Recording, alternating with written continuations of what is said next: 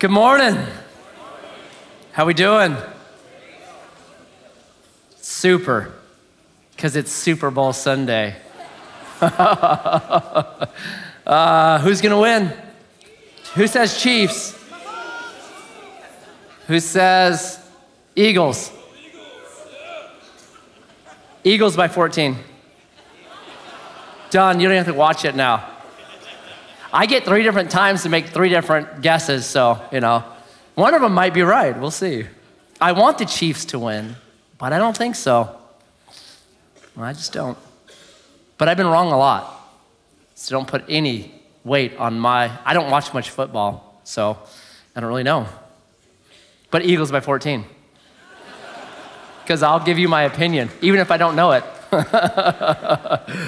Jesus.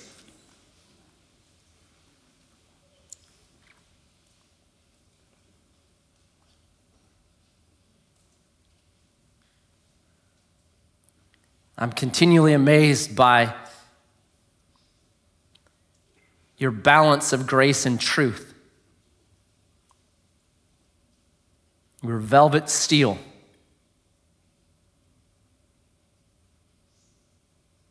I want my life to be that same balance, knowing when to give unmerited, undeserved favor, and also knowing when to give the cold, hard facts, how to balance that well for what that person actually needs in that moment.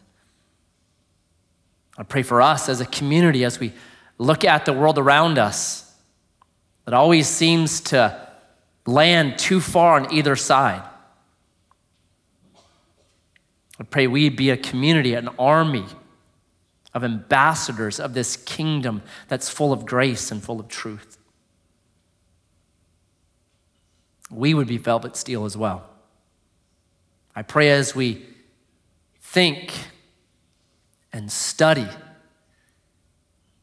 pray that you would speak to each of us individually, that we'd be careful listeners, obedient servants,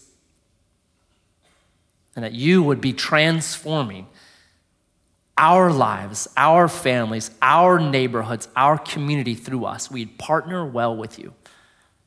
So speak. May we listen and obey. We pray this in your name. Amen. If you're new, welcome. My name is Matt. I'm one of the pastors here. We're in a series, it's called Formed. The goal is real simple. It's the lifelong goal of a believer that Christ might be formed in us. And if you have been following Jesus for any time, you know this. It's a long path, full of ups and downs, right? There are moments where, man, your cup runs over, and then there are times that it feels like you're in the desert. And that's just the way it is. And I think sometimes you can actually see it nationally as well. Like, just look at U.S. history. There's been ups and downs in our pursuit of Jesus as a nation, right? America's discovered, things happen, and there's no Jesus here. And then you have what's called the First Great Awakening. Spilled over from Europe, comes here, and thousands upon thousands of people are giving their life to Jesus. Amazing. But then guess what? We went cold. And there was a Second Great Awakening, right? You know something's off when you have a Second Great Awakening. We didn't wake up for very long, did we? We went right back to sleep. And the Second Great Awakening, there in New England, you can read accounts of it from Jonathan Edwards, from David Brainerd. They're unbelievable. People would be walking by churches on Sunday morning, just walking by the church, and the Spirit of God would hit them so hard, they would fall on their knees and repent right there and confess Jesus as Lord and Savior. Like, right? But did it last? We grew cold again. And then you have in 1907 in LA, the Azusa Street Revival. Revival in Los Angeles, California. What? Right? New England and LA. What in the world? God is great and powerful. And did it last? Nope. We grew cold again. Went through 2 world wars. And then this Cold War. Man, didn't that Cold War shape us? Like me especially, like my generation, it shaped us because we were told in school, hey, be prepared for a nuclear war where we will be bombed and you will be dissolved by nuclear radiation. So to be safe, get underneath your chair. What? Can't I just finish my story? Problem and then be dissolved? I mean, one misery after another. Like, it was ridiculous. But in the middle of that Cold War, what happened in our country? This guy named Chuck Smith opened his church up to a bunch of hairy, dirty, barefooted hippies. One of them was my mom. Yeah. And we have the Jesus movement. When all of a sudden again, man, it's hot again. Where are we at now? Right? Maybe. Have you been seeing Asbury Seminary? Like, Google it, not now, but later. What's happening right now, this last week there, something is taking place. It actually spread from that seminary to 2 other colleges in Ohio, just in this past week. Man, my prayer is we're primed for another up, right? That up comes again. Our lives are the same way, right? There's ups where your cup runs over, and then there's downs where, man, it feels like the desert, like, So we're in this thing called formation, where we're looking at these habits or these practices or these disciplines, whatever the name you want to give for them. And what these have such value for is they carry you through the cold times. They carry you through the down times. That's the power of them. When, like the psalmist, you're saying, soul, why are you disquieted within me? Like the psalmist, God, you feel so far from me. Like the psalmist, I don't even care anymore. During those times, these things, when coming to church is a sacrifice, where praising, giving thanks is a sacrifice because you're not feeling it. Okay, God, today it's a sacrifice. And you're praying, let this just be kindling that I'm stacking around my soul and spirit ignite it so I get hot again. That's what these things are. And so we've looked at Sabbath and slowing and secrecy and all these things. They're just a way that we grow into the life that God graciously has offered to us. That's all they are. That's okay. Because we ultimately want to be the right kind of people who do the right kind of thing with the right motives at the right time, in the right way, in the right spirit. That's our goal. And it happens only when Christ is formed in us. And this is not a contest, and these are not a to-do list, and it's not a bunch of chores. It's a way to free up the promises that God has given to us, especially when we're in the down times. Okay? So today, you're gonna love what I talk about, or you're gonna doubt what I talk about. Like, really? That's one? Because we're gonna talk about the discipline of celebration. Not the discipline of celibacy, celebration, right? And there's like an idea that can Christians celebrate? Like, really? And part of that is culture reflects back onto us a view that it has of us. Do you know that culture has a view of us? It was on full display last Sunday at the Grammys. Maybe you saw that. I didn't see it. I just read the articles on the performance of Unholy there. And the whole thing that they had with it. And they interviewed the 2 artists, and what I wrote down of that I found interesting was they said this, that the whole thing, that satanic ritual thing that they did, they said, this was our way of representing religion because we have not felt accepted by religion in America. So we're saying, what they said really was this is our new religion, which just fascinates me on a whole bunch of levels. But they also were doing a critique of Christianity, right? We were not accepted by the church. And whenever culture does that, my first thing to do is this, not get mad at culture, but to ask the question, do we deserve that? Did we earn that? It's what the disciples said, is it I? And I always do that. Is there a way that the church has not been accepting? And there's a way that you can present the Christian faith, and it's like this. God wants these people, name them whatever you want to, the elect, the accepted, the beloved, but Satan will take anybody. Oh, okay. Am I guilty? Where am I at? So always, when culture critiques us, I always say, is it I? But we know this, entertainment is anti-God. And there's always a caricature of church in entertainment. The church is full of, cosmic fun haters that are just angry and upset and unaccepting and intolerant. There's all this kind of stuff, right? That's always being presented by entertainment about church. And so we got to understand that's going to be there. That the only time a Christian celebrates is when they finish reading the book of Deuteronomy. They're like, praise God, I'm done with that book. Yes, celebration. And this is not new. Been going on for a long time. So about 70 years ago, C.S. Lewis wrote this because he saw the same thing. It's this quote by Lewis. If there lurks in most modern minds, this is about 1950, modern minds. If there lurks in most modern minds the notion to desire our own good and earnestly to hope for the enjoyment of it is a bad thing, I submit that this notion has crept in from Kant and the Stoics and not a part of the Christian faith. So Lewis saw the same thing, that there's this idea that Christians should be boring and stoic and stiff upper lip and not enjoying themselves. And he goes, that's not Christianity, that's Kant. If you don't know who Immanuel Kant is, maybe one of the most influential philosophers ever. He's way up there. And he had 3 axioms by which you live life. And to make it real simple, it was duty is king. You have the duty to live your life in such a moral way that if every other person lived that way, we would have peace on earth, right? That was one of his axioms. And one of his duties was you got to tell the truth no matter what. You can never lie. Society is built on truth. So as philosophers do, someone asked him, okay, fine, you always have to tell the truth. Imagine there's a knock on your door. You open the door, and standing at the door is an axe murderer with blood dripping off his axe, and he asks you where your children are so he can go kill them. Do you tell that axe murderer the truth? Don't you love philosophers? They always get you, right? And so Kant said, yes, you tell them the truth. You tell them exactly where your kids are.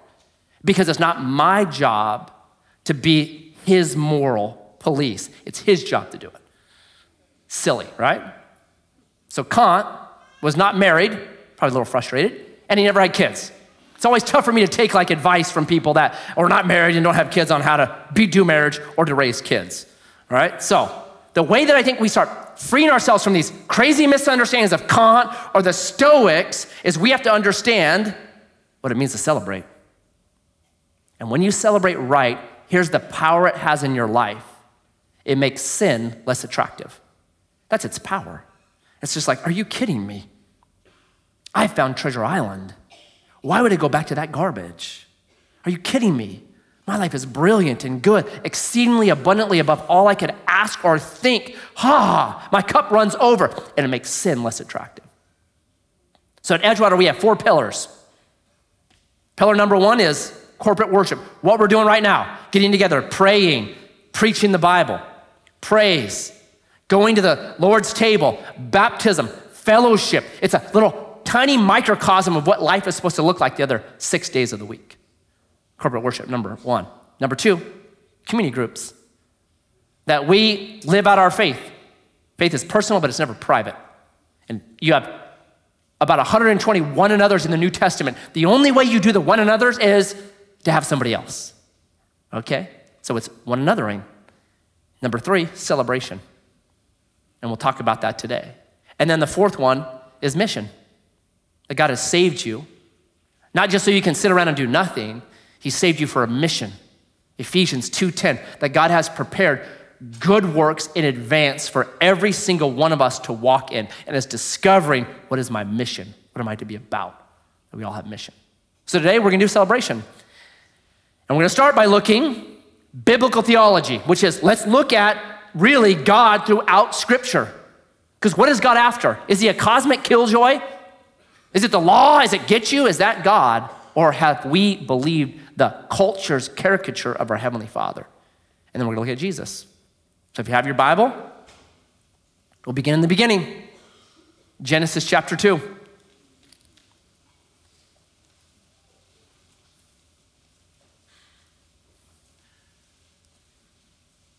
Verse 15. The Lord God took the man and put him in the Garden of Eden to work it and keep it. And the Lord God commanded the man, saying, you may surely eat of every tree of the garden. How generous is that?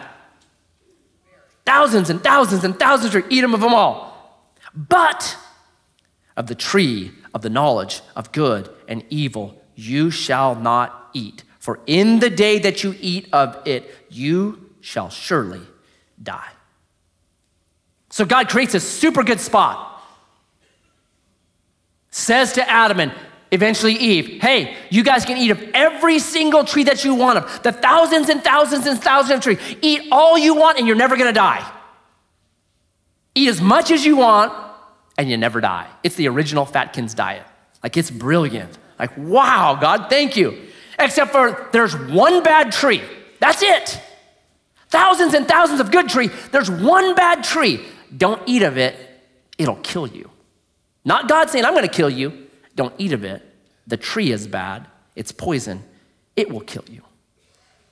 In chapter 3, where do we find Adam and Eve? Right by the one tree. Thousands of other trees to be near. What tree are they next to? The one tree they were told not to be next to. Now, when I was young, I used to read this and I thought Adam and Eve were foolish. What is wrong with them? And then I had kids.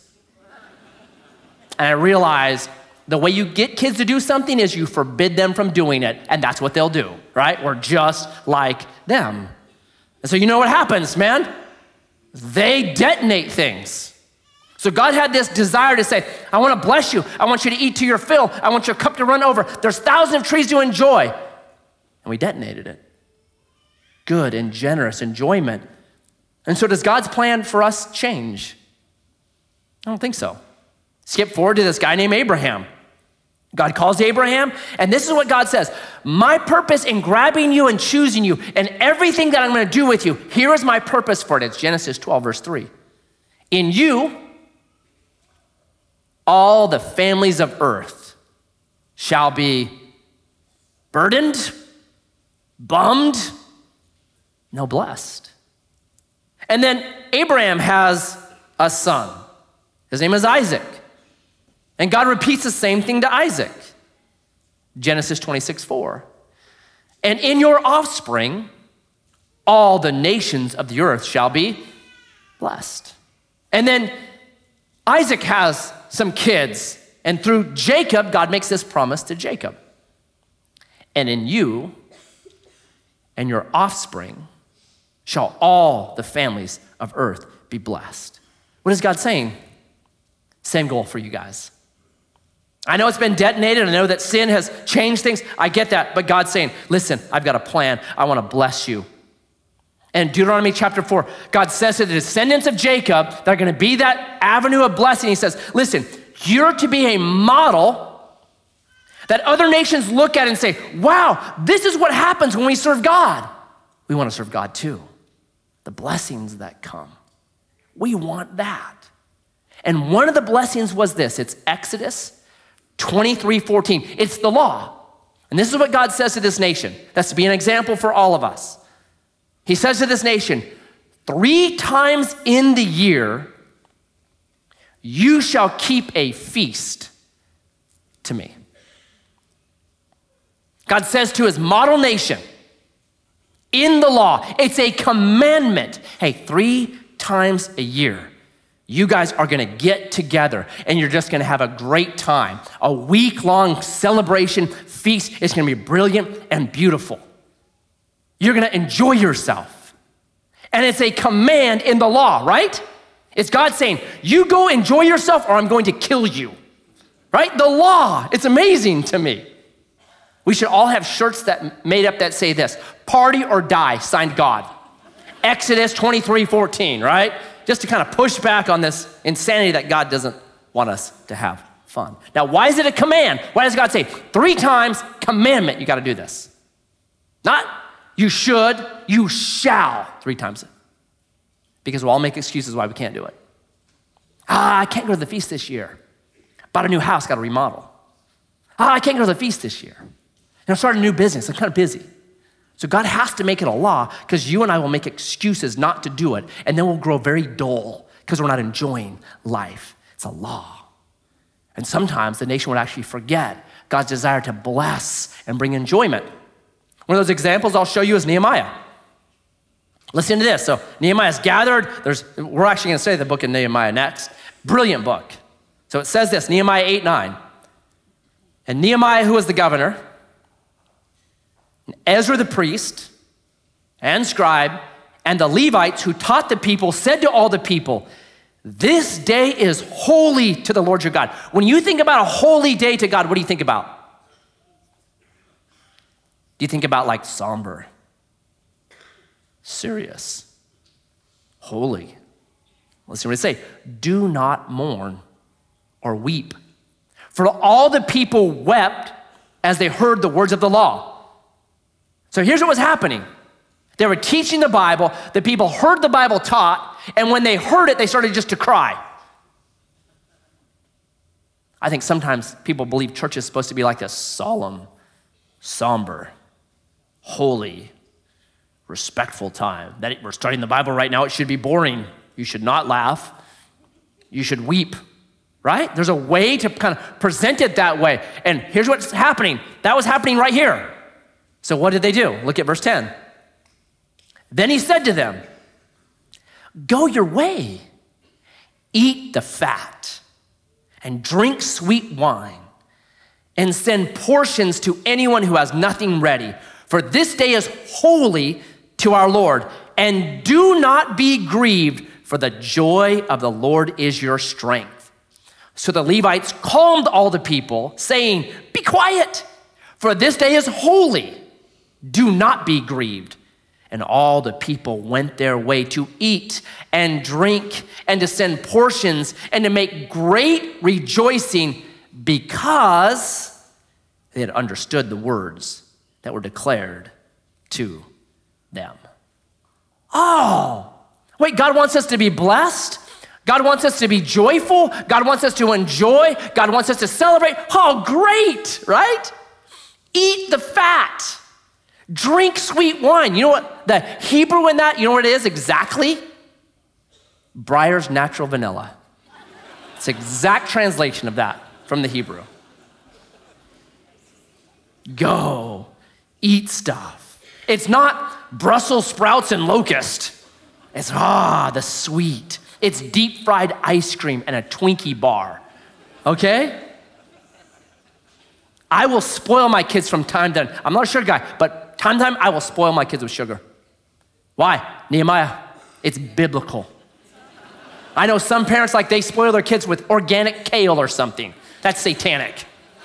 We'll cure them right now in the kids' wing. Trust me, they're being cured of that. Do you see God's heart in this? Listen, I can go to Isaiah. There's so many, Isaiah 25, Isaiah 55, Isaiah 61. Enjoy, right? It's an idea that's throughout the Bible, and then it culminates in Jesus. So turn with me, if you would, to John chapter 2. Brilliant on so many levels. We'll look at just one level of this story, the idea of celebration. So what we want to look at is where Jesus shows up, what he does, when he does it, and why we need to care. Verse 1, John chapter 2.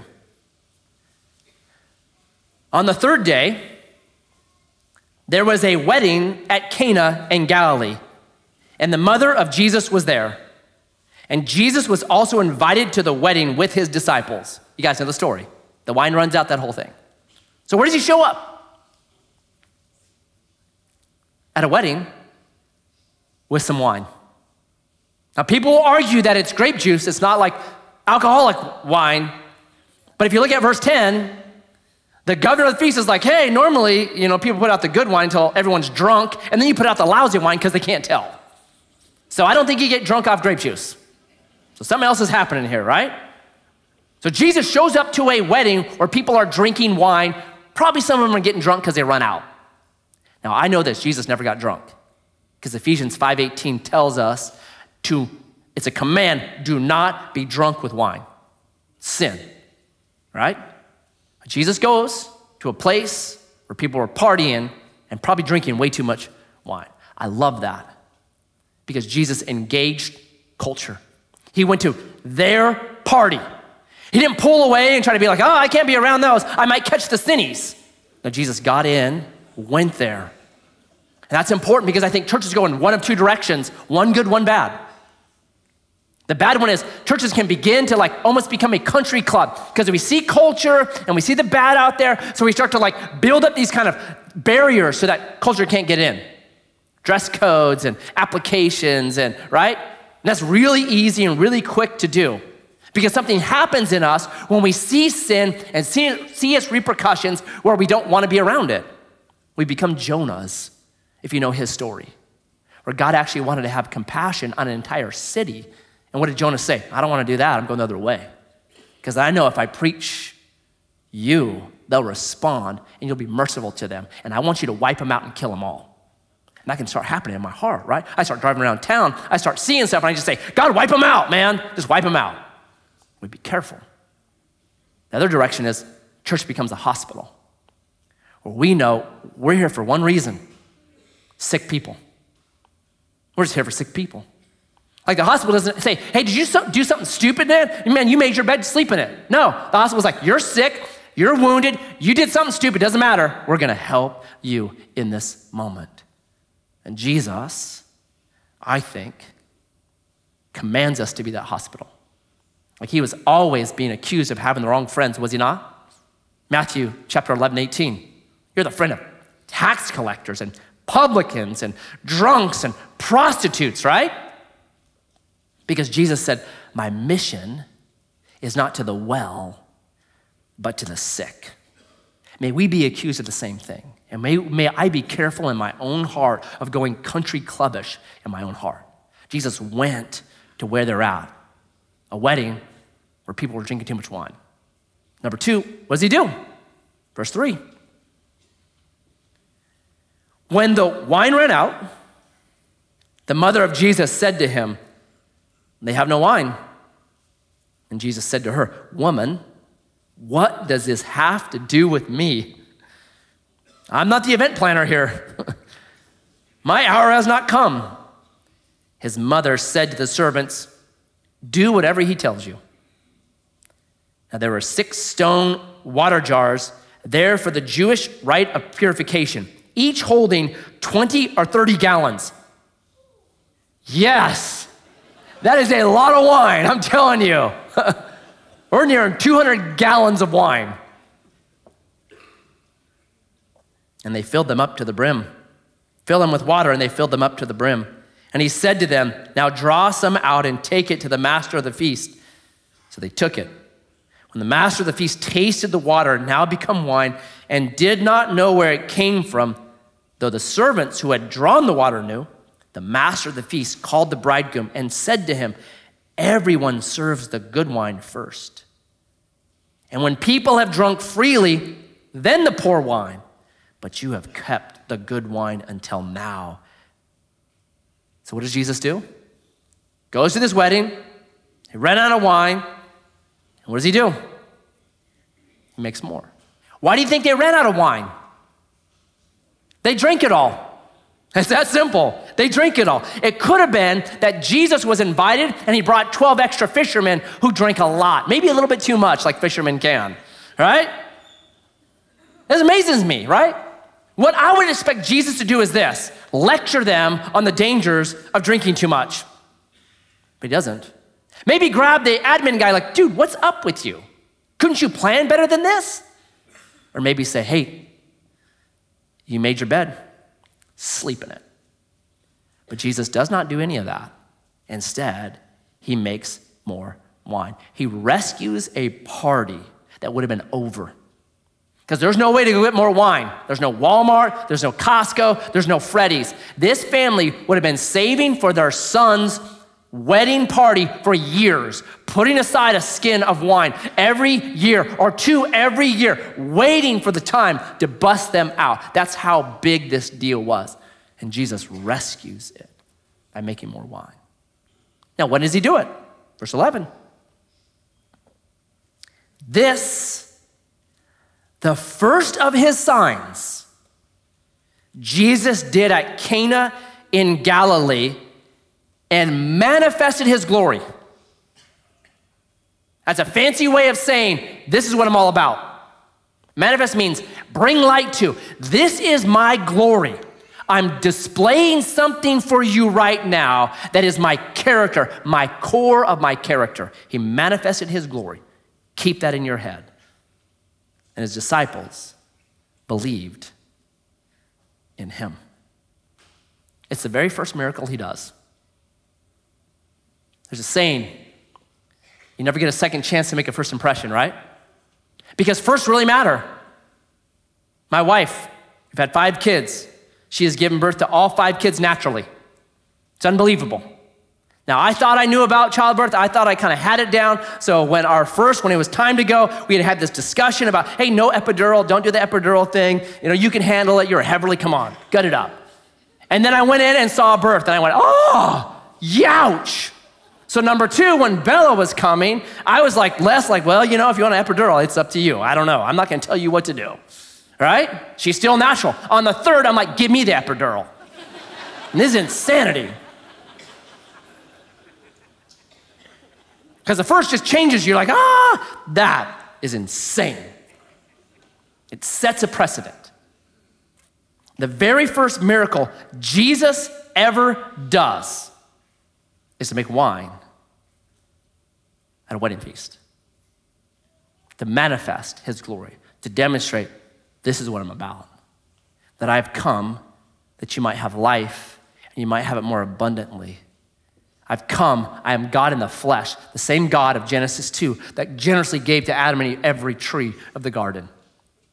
The same God of Abraham that says, I want to bless all nations. Same God of Isaac that says, I want to bless all nations. Same God of Jacob that says, I want to bless all nations. Same God of the nation of Israel that says, you are a demonstration of what I want to do. That's why this is so important. It's his first miracle. Celebration, wine, joy, abundance, more than they could possibly drink, 200 gallons of it. Okay, so why should we care? So 2,000 years ago, a wedding, not 2 hours on a Saturday afternoon. It was 7 days in a row. Everyone, the entire crew, would stay in the same house for 7 days. And it was the bridegroom's responsibility to bring all the provisions, the feast, the wine, everything was the bridegroom's responsibility.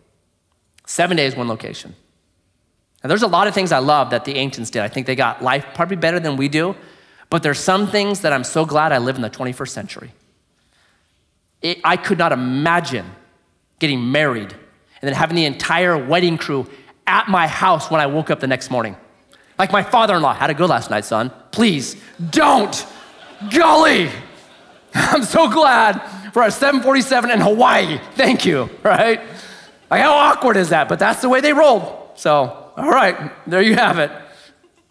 In that culture, that 7-day celebration was something this family would be preparing for years because it was massive. It was your reputation on the line. It was the family name on the line. And there would be nothing more shameful than to run out of wine at your son's wedding feast. Nothing more shameful. That family's name, not just that bridegroom and his wife, that family's name would be mud in that town. But instead, what happens? Look at verses 9 and 10 again. The master of the feast called the bridegroom and said to him, everyone serves the good wine first. And when the people have drunk freely, then the poor wine. But, what's the pronoun? You. But you have kept the good wine until now. So the master of the feast, he's the VIP, he's the big name, he's the big dude, he's the main guy in that community. He has respect, he is the mayor, he's the governor, whatever name you want to give him. He is massive, right? And he says this, bro, bridegroom, come here. Man, your party keeps getting better and better and better. This is unbelievable. Who gets all the credit for Jesus' miracle in that town? The bridegroom does. You, right? Jesus took the most shameful, regretful event that could happen to a family, and he changes it not just into a celebration, but a congratulations. Bro, this is the best party I've ever been to. I go to these things all the time. It's my job, right? I'm the Toastmaster. I'm the dude. This one's better than any other thing I've ever been to. How amazing is that? It's Jesus saying, listen, I am the author of joy. Nothing is too trivial for me. Jesus doesn't show up at this wedding and they start, hey, we got a problem here. Jesus doesn't say, hey, give me a break, man. I'm not here for your wine problems. I'm here to save civilization. I'm here to die for the sins of the world. Are you kidding me? I can't be bothered with that trivial stuff. Jesus doesn't say that. Jesus moves in and rescues them from shame and regret and turns it into a congratulation and a surplus. Man, that's the hope we have. That's the hope we have in Jesus all the time. Jesus can always take things that we don't even think are important. But the Bible says, cast all your cares on him because he cares for you. He can take them. Nothing too small, nothing too insignificant, because Jesus is pursuing our joy. Brilliant. So how do we apply this? Here's how you apply celebration to me. Number one, shame, guilt, regret are killjoys. Do you know that?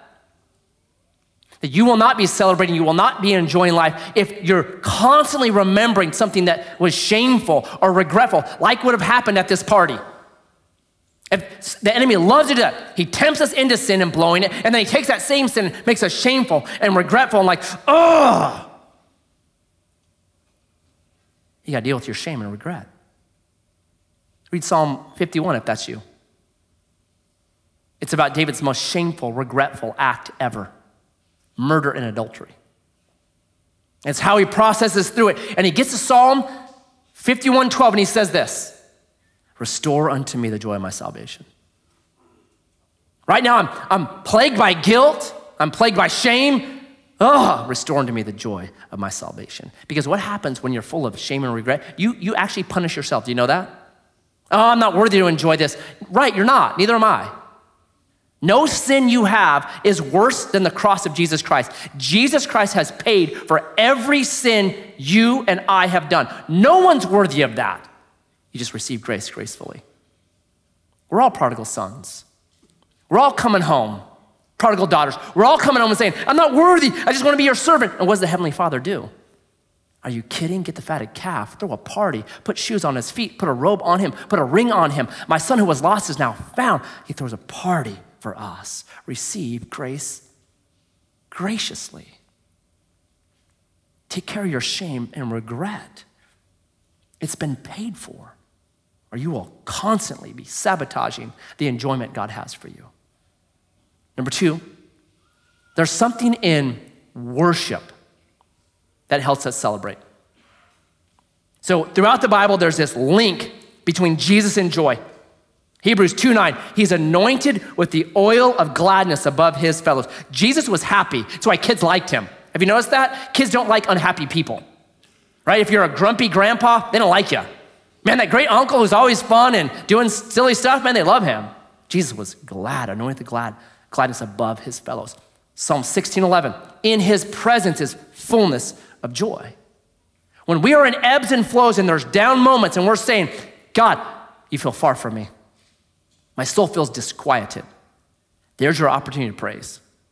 Because if you read those Psalms that start out with disquieted souls and God, you're so far from me, often at the end of that Psalm, what has happened? They're back up. Because in his presence is fullness of joy. Number three, to celebrate, you need people. Okay, if you're having a Super Bowl party and it's just you, not a party, right? It takes people to have a party. So we have community groups. Jump in one. Perhaps you saw that Harvard study. It was like 8 decades long, and they said the number one predictor that you're gonna be happy, you know what it is? People. Other people is the number one predictor that you'll be happy when you age, because people are it. Keep expanding, right? Keep just saying, hey, Lord, bring people to me. Help me to expand always relationships and people. What if we as a community just started doing this? Like we just said, we're gonna be the church that's known for block parties.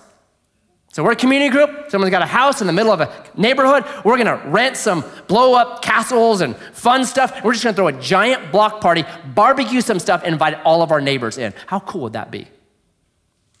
Because you're demonstrating, pushing against a culture that says we're fun haters and say, no way. We celebrate like no one else. We don't need enhancements. We can celebrate because we already have it with Jesus. And you don't have to, in the middle of that party, like teach the book of Romans to your neighbors that don't believe.